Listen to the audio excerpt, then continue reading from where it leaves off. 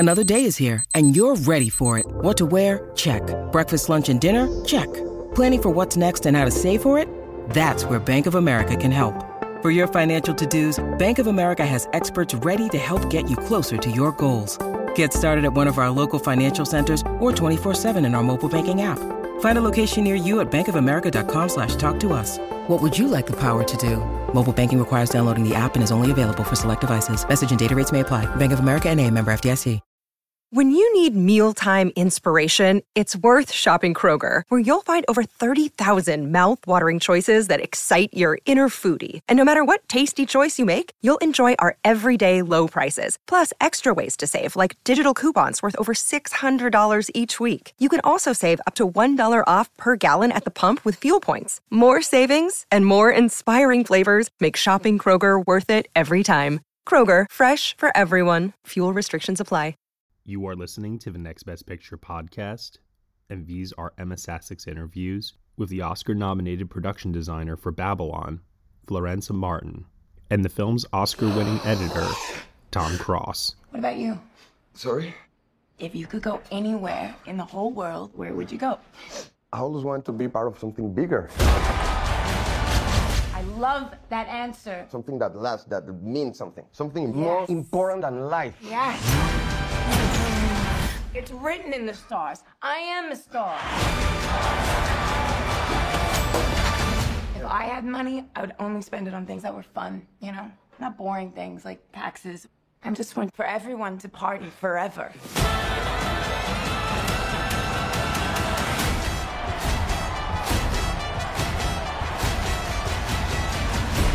When I first moved to LA, signs on all the doors said, no actors or dogs allowed. I changed that. And now, y'all ready for something different? Whoa! Tranquilo, señor. Well, Lorenza, you've had a very busy year. I was just looking, you had Babylon this year, and then also Blonde, too. Yeah. I know that this is a time when people are very reflective of the year that they've had. How would you describe this one?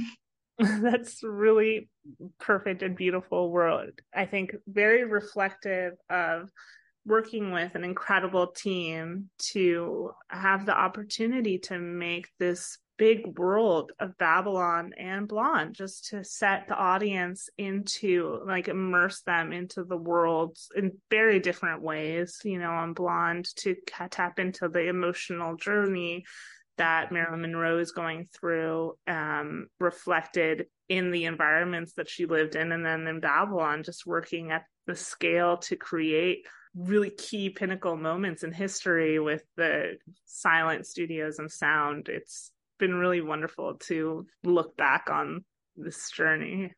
I mean, it's always incredible when you have someone such as yourself who does work on two entirely different projects. One is the silent era, the 1920s. One is more later 1940s, 50s, but you can tell that there are definite changes in terms of style and just how society lived. It seems like Damien Chazelle gave you quite a lot to do with Babylon. Yeah. It seems like this is the first time that you two have teamed up. Is that right? Mm-hmm. That's right. Yeah, this is our first collaboration, and I read the script and was completely blown away. I mean, he wrote the world into the story, and so the moment you finish, you just wanted to start researching and understanding and seeing what this, you can't believe it, just this cacophony and this visual tapestry that he created. And when we first met, it was just really important to him to tap into the visceral feeling of for the audience of like what it felt like to be present in the 20s. That was surprising to us, just the fact that they were shooting on a silent film set in the middle of barren Los Angeles, like the last place that you would think that they were expecting this, and all the homes that were being fabricated, such a kaleidoscope of architecture, you know, all this revival periods like you see today. You know, for people that live in Los Angeles, you drive by and you see a Tudor home and a Mission home next to a Spanish home, and that's because people were coming from the East Coast and Europe and constructing their idea of wealth or knowledge or taste, society. It was incredible to dive into that with Damien and he storyboards the whole film. And okay. So that's really amazing to have that come from his hand and his eye of what he is stitching together. And then he has a 400-page notebook of images, just breaking down all these storyboards that were very specific for him and the images that went with it. And then the images that then inspired us that we would share together. So there was a lot of visual imagery that lined the entire art department and then production office. Because we had, I think we had over 120 sets on this film. So, oh my gosh. It makes sense because I'm thinking of the scene when Nellie is just starting out on her film career, and it's a huge working studio, and it's not just her tap dancing on a bar for people, but that movie's going on. There's that huge giant battle scene with thousands of people. That's another set. And then you have all these other little vignettes of movie sets. Yeah, when it comes to all of that, I guess since you were saying that Damien kind of storyboarded everything for you and had all those photos, is that a little daunting, or is it helpful, or is it a little bit of both?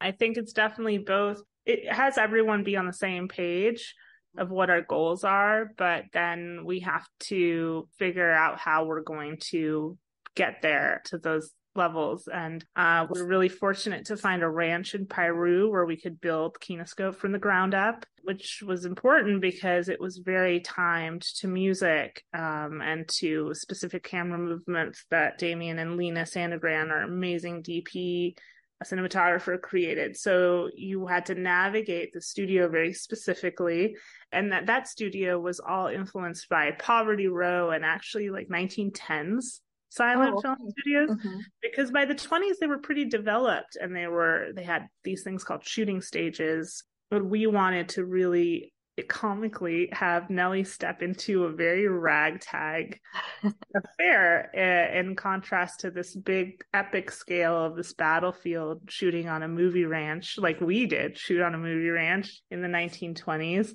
with 700 extras and real explosions and real camera picture cars running into camera towers, and we were able to do that all practically. And so it just takes like a lot of conversation with all of our incredible heads of department and crews to put that together at that scale and in camera. It's incredible, like, opportunity. It's wild to have to hear that. I mean, just knowing that there are 700 bodies around you. Yes.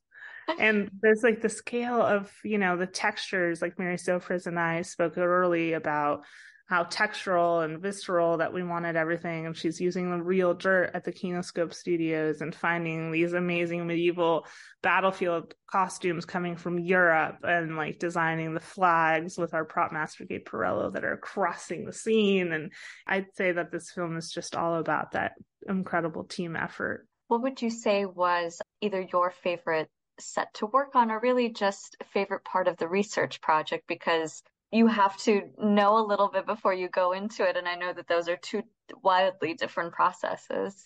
I think the research, just researching the silent film to sound and creating this world at first where you're experiencing early 1920s Hollywood in this desolate, barren desert in contrast to what they were building, and then going into sound where it was this claustrophobic removal of nature and sound, and you're going into these like sound boxes and camera boxes and sets with lights. Like, the research of the technology and that development was really fascinating. But then I think my favorite set sequence is the beginning of the film, where you're going from setting the scene of Los Angeles in this like barren desert road in 1926, this palm tree and this elephant, and then that road is taking you to Don Wallach's, the studio executive's Castle in the Sky, which is a real location built in 1926 by a real estate developer of Hancock Park that built his party palace an hour away from Los Angeles. Oh, what a perfect spot. No, it's unbelievable. And it's like, it's wild. It's literally this Gothic rock castle with 360-degree views of the desert, because no one else was mad enough to build anything there. It's complete. There's no reason to be living there. It's completely resourceless and hot and arid. I live in the desert in Palm Springs, so anytime I see like all these mansions and gorgeous homes built here, I'm like, but why it's so hot? It's amazing. And then just stitching all of that together of Damien's vision of how those scenes were going to come together, and the contrast of always being able to go back out into the desert and then showcase this lavish, detailed world that we found at the Ace Hotel in the foyer that was built by the silent film actors in the 1920s. And it's in Spanish Gothic style, so it's just like dripping with detail. So you have this mad, wild party happening in this construct of a studio mogul, of his idea of what it meant to be rich and wealthy. Then you're going out and seeing this desert. And so that was all just the visual notes that were really important to Damien and then to myself to execute and to be able to tell the story of what it felt like to create these dreams, in the middle of nowhere, basically. And I know that color definitely plays a huge role in this film too. I mean, some moments are very bright, some moments are a little bit darker. I guess, how do you tell that story to complement the main story, the side plots, all of that? Early on, you're looking at a lot of black and white photography, and I found a photographer who sent out photographers around the world to capture photographs in color for the first time. And they went to Southeast Asia, Mexico, Europe, and it was amazing just to see the explosion of color on the plate. And that just tied into the story of construct and the story of creating your dreams, so that we were in this arid Los Angeles desert and they were creating and fabricating their idea of society. So you have Eleanor St. James' office, which is these deep saturated burgundies and Victorian, because she's the old guard. So we set her back in like the 1890s. And then you have the airiness of Jack's home, which is a Spanish mission hacienda. So styled in early California antiques. And then you get Don Wallach's, which is this lavish Gothic opposite of what you would ever build in a desert in Los Angeles. And so with Mary too, and Damien just always looking at how color felt, if the sets were going to be that moment of expression. First, when you see Don Wallach's, you're in this deep red, saturated bedroom, and then you step into this golden ballroom, and then the costumes come alive with Nellie's red dress and all the props that Gabe Perello, her fabulous prop maker, with heads and big colorful umbrellas. And I think because the film, is very rich and full of a lot of moments cut together with a lot of places and characters that you're seeing for moments, that it was really important to create a world for each of them that was very distinctive. And so that was also the way that we looked at color, was that we were shaping, the sound sets to have their distinctive color palette, so that as we're watching the story, that we knew where we were. It's always so fascinating what color design style can do for a movie. I just want to thank you so very much for your time. We do have to wrap up, but I could talk to you for hours if given the chance. So fun. I feel like we barely started. Thank you, Emma. I really appreciate it. You know what we have to do? We have to redefine the form. Map those dreams and print them into history. Look up and say, Eureka! I am not alone. I'm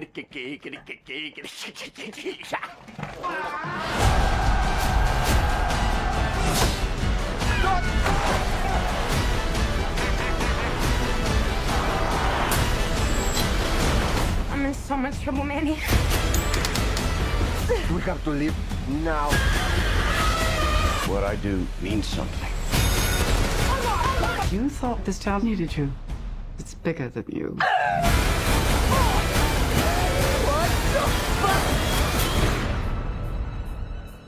It's the most magical place in the world.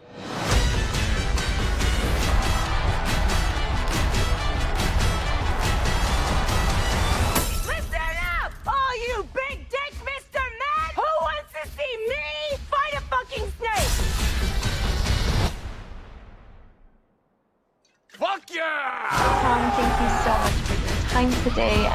chatting with me for a little bit for Next Best Picture. I guess the first question that I was thinking of for you is, how are you feeling? Have you had a moment to breathe since editing this film? Oh my God, this Babylon was probably the toughest project I've ever worked on. So I'm still catching my breath. It was a sprint the whole way. I mean, I was wondering, does he have carpal tunnel syndrome? Does he have a My migraine brain, I from think doing all of this? my brain probably has carpal tunnel syndrome. Yeah. You know, even though I'm sure you had so much work to do on this film, I mean, I have seen it 2 times now. I've thoroughly enjoyed it at this point. So I'm so happy to be Oh, able to wow. speak with you about it and this mammoth of a film that you've gotten to take care of. I know Thank you. you Thank you so much for seeing it twice. Of That's course. amazing. Yes, yes, of course. I know that you and Damien have collaborated on a few films at this point, and you have won an Oscar for your work in one of his films. How was Babylon different in terms of either the collaboration process or just the different ways, strategies you wanted to tackle this film? That's a really good question. I mean, I think, like I said, Babylon was definitely the most difficult, challenging movie that we've worked on together. And the big part of it was just that we've never worked on this scale before. It's the biggest movie we've done together. It's an ensemble movie with multiple characters. I mean, usually we work on these two-handers. It's Whiplash and La La Land are kind of two character movies. First Man is a single character movie. And so this was very challenging because Damien always knew he wanted to tell a story about Hollywood, but tell it through the perspectives of these different characters. So in that way, it was challenging because of the size, but I think it was also challenging just to tell a story this big and keep up the energy. That was a big mandate from Damien, was that this would be big, but it would feel like Wolf of Wall Street or Whiplash. He really wanted it to be high energy, and it's a music driven movie. So the adrenaline and the coked up energy and the up tempo, rhythms were all kind of driven by Justin Hurwitz's music. So Justin Hurwitz's music really became kind of a guide for the rhythm of the cutting. Hello, this is Gary Chahot welcoming you to check out the French History Podcast. Our main show covers the history of France from the first humans until present. If you liked Mike Duncan's The History of Rome and wanted a similar program covering the land of beauty, culture, and love, we are exactly that. We also host world-renowned scholars who have delivered guest episodes on their specialties, including 18th century pirates, revolutionary booksellers in 20th century Paris, the special friendship between the Marquis de Lafayette and Thomas Jefferson, and numerous others. Learn what you love and listen to the French History Podcast today.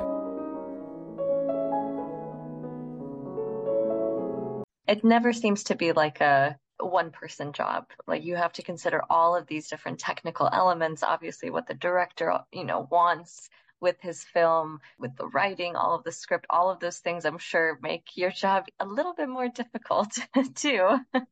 Absolutely. I mean, the way I work with Damien would not be complete without also including Justin Hurwitz. I mean, it's really the three of us working very closely together during the editing process.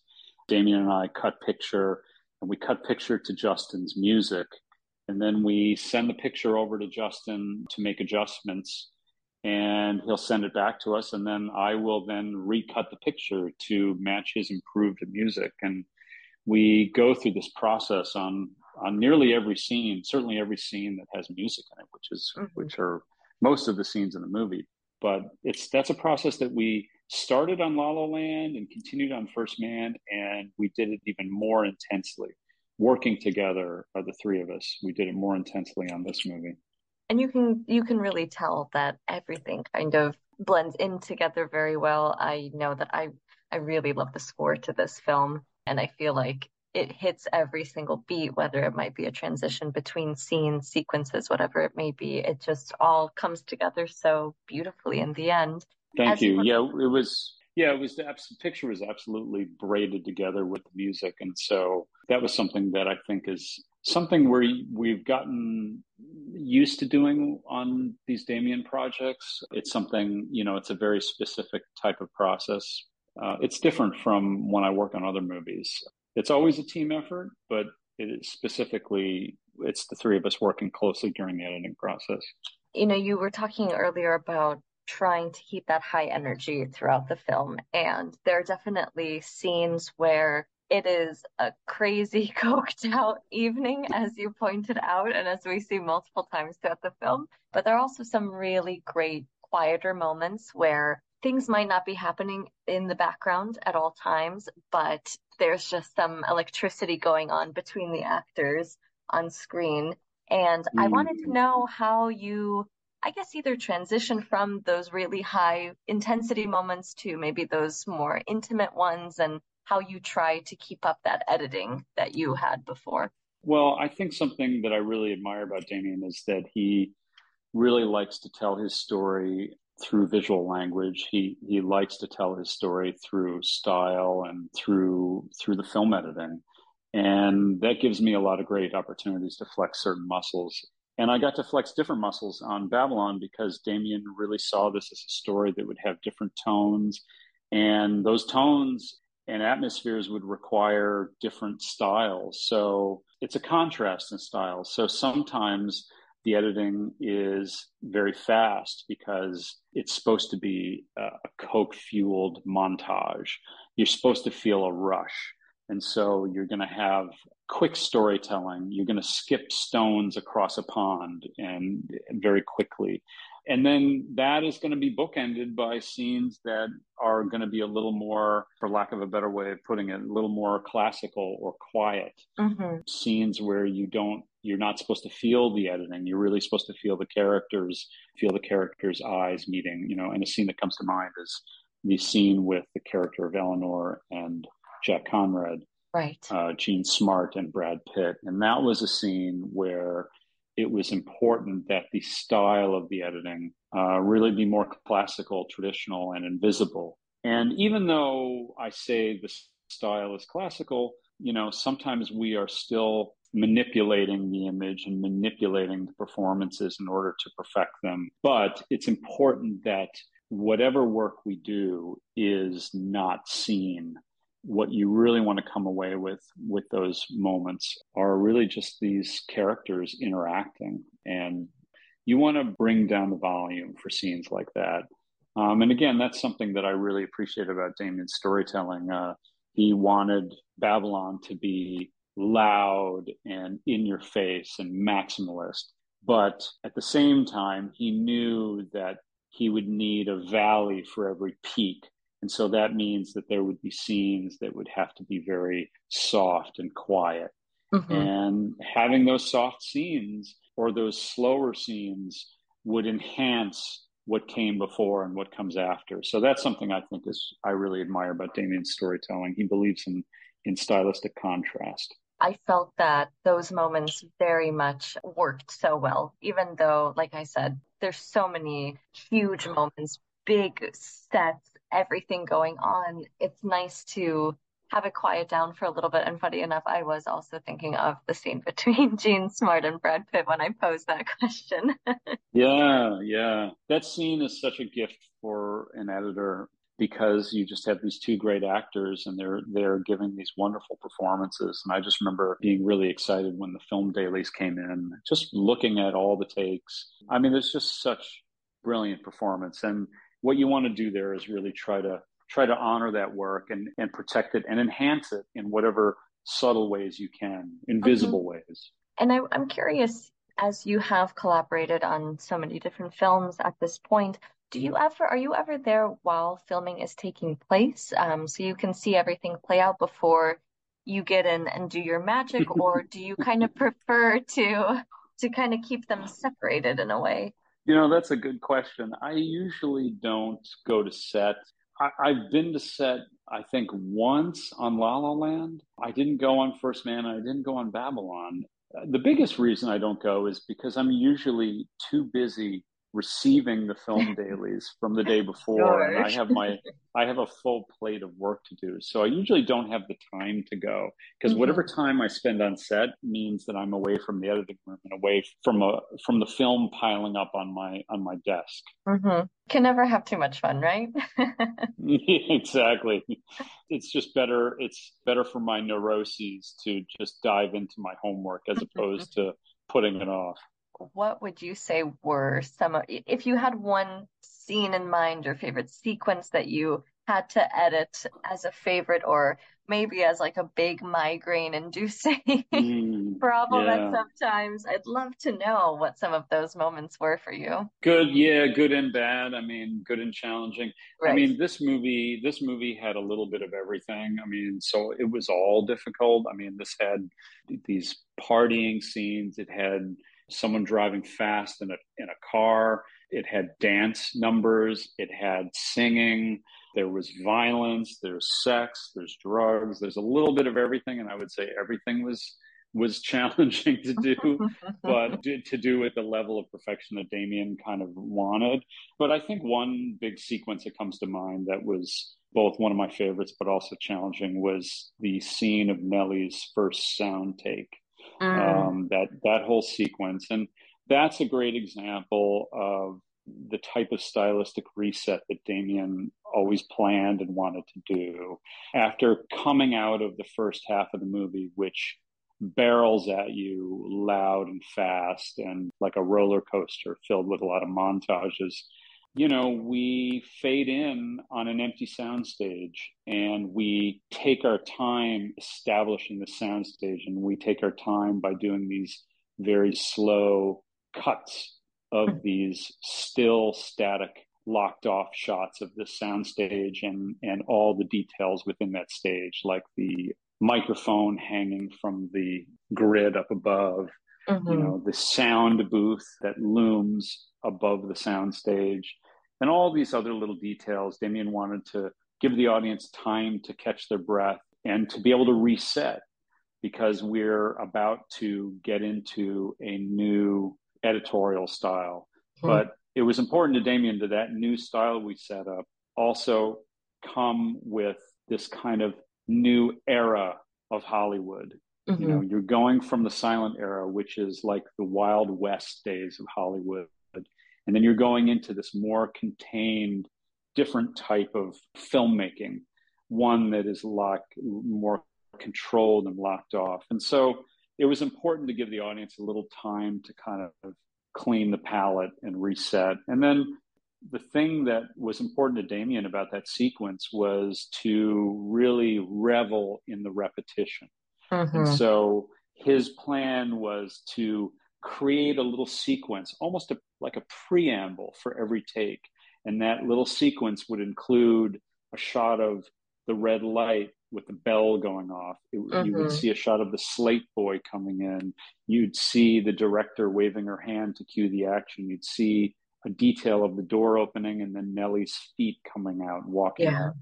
And the idea was to repeat that sequence every time we start a new take. And this is something where Damien said to me, we have to make this, we have to use Whiplash as a guide, because Whiplash is another sequence where he wanted to revel in the repetition. And the challenge in some ways was similar, because in Whiplash, the challenge was, how do you take band practice and make that feel brutal like a war movie? And with Nellie's first sound take in Babylon, the challenge was, how do you take the sound of a pin dropping? How do you take a man sneezing and make that feel like life and death? You have very little to work with in some ways, but somehow you have to amplify that to make it feel like life and death. And so it was challenging in that way. But again, Damien's plan for that was to really do it through the performances, but also do it through the editing and by establishing a rhythm. So at the head of each take, we kind of would set up this little preamble, and every time a take would break or bust, we would go back to that same preamble. But each time we went back to it, we cut it a little bit faster. And so on one hand, you keep repeating it, which the hope was that you would start to create this discomfort with the audience. You would start to play with their expectations.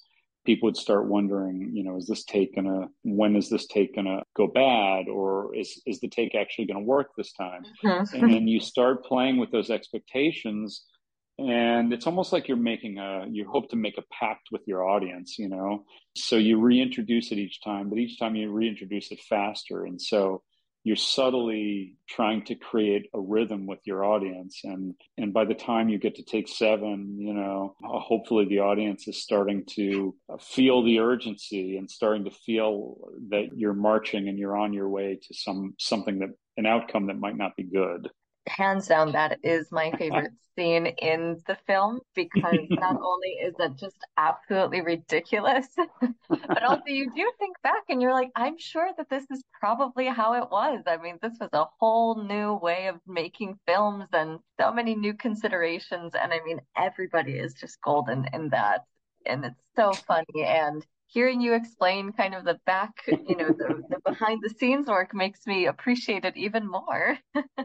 I mean, again, Damien set out for Babylon to be a maximalist picture. He wanted to put everything in there and tell a story where it is life and death by the end. And so it was important to set the table correctly for the audience so that they understood the stakes. And what is it that is so difficult about this? What is it that drives one character to take his own life? What is it that drives this character to risk everything and go to these dark places? And so it was important to kind of set that up with the sequence we just talked about. You had to show the audience the stakes. Absolutely. I think you guys did more than that. Hopefully. Tom, I just want to thank you so very much for your time today. It was such a pleasure to chat with you and to learn a little bit more about all of the madness behind this craft of yours. It's every movie feels a little bit like madness. This one in particular felt like it was about madness tenfold. So for whatever that's worth. I love it. Hey everyone, thank you so much for listening to Emma Sassik's interviews with the Oscar-nominated production designer for Babylon, Florensa Martin, and the film's Oscar-winning editor, Tom Cross, here on the Next Best Picture podcast. Babylon is nominated for 3 Academy Awards, including Best Costume Design, Best Original Score, and Best Production Design. It is now available for you to watch on VOD. You have been listening to the Next Best Picture podcast. We are proud to be part of the Evergreen Podcast Network, and you can subscribe to us anywhere where you subscribe to podcasts. Be sure to leave us a review on Apple Podcasts and let us know what you think of the show. We really appreciate your feedback and your support, which you can also lend on over at Patreon. For $1 minimum a month, you'll get some exclusive podcast content from us. Thank you so much for listening, as always, and we will see you all next time.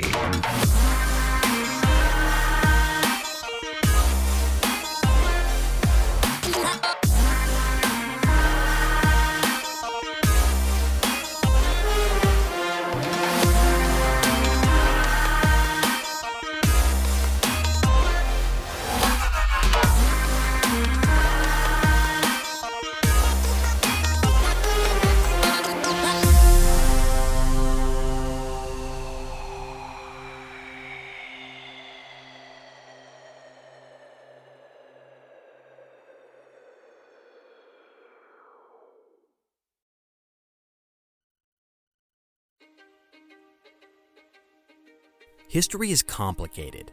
The story of human progress is long, messy, and riddled with controversies big and small. On Conflicted, we dive headfirst into history's most infamous events and contentious figures. We try and untangle the good from the bad, the fact from the fiction, and the monsters from the misunderstood. Was Genghis Khan a murderous butcher or a civic pioneer? Did the Allied powers go too far in firebombing the German city of Dresden at the twilight of World War II? And how did the Marquis de Sade acquire such a sinister reputation? And was any of it true? These are just a few of the tough questions we wrestle with and investigate on Conflicted. So if you love history or just enjoy a good story, please join me, your host, Zach Cornwell, for a fascinating new topic each and every month. Conflicted, a history podcast, is available on Spotify, Apple, or wherever else you get your podcasts. I hope to see you soon.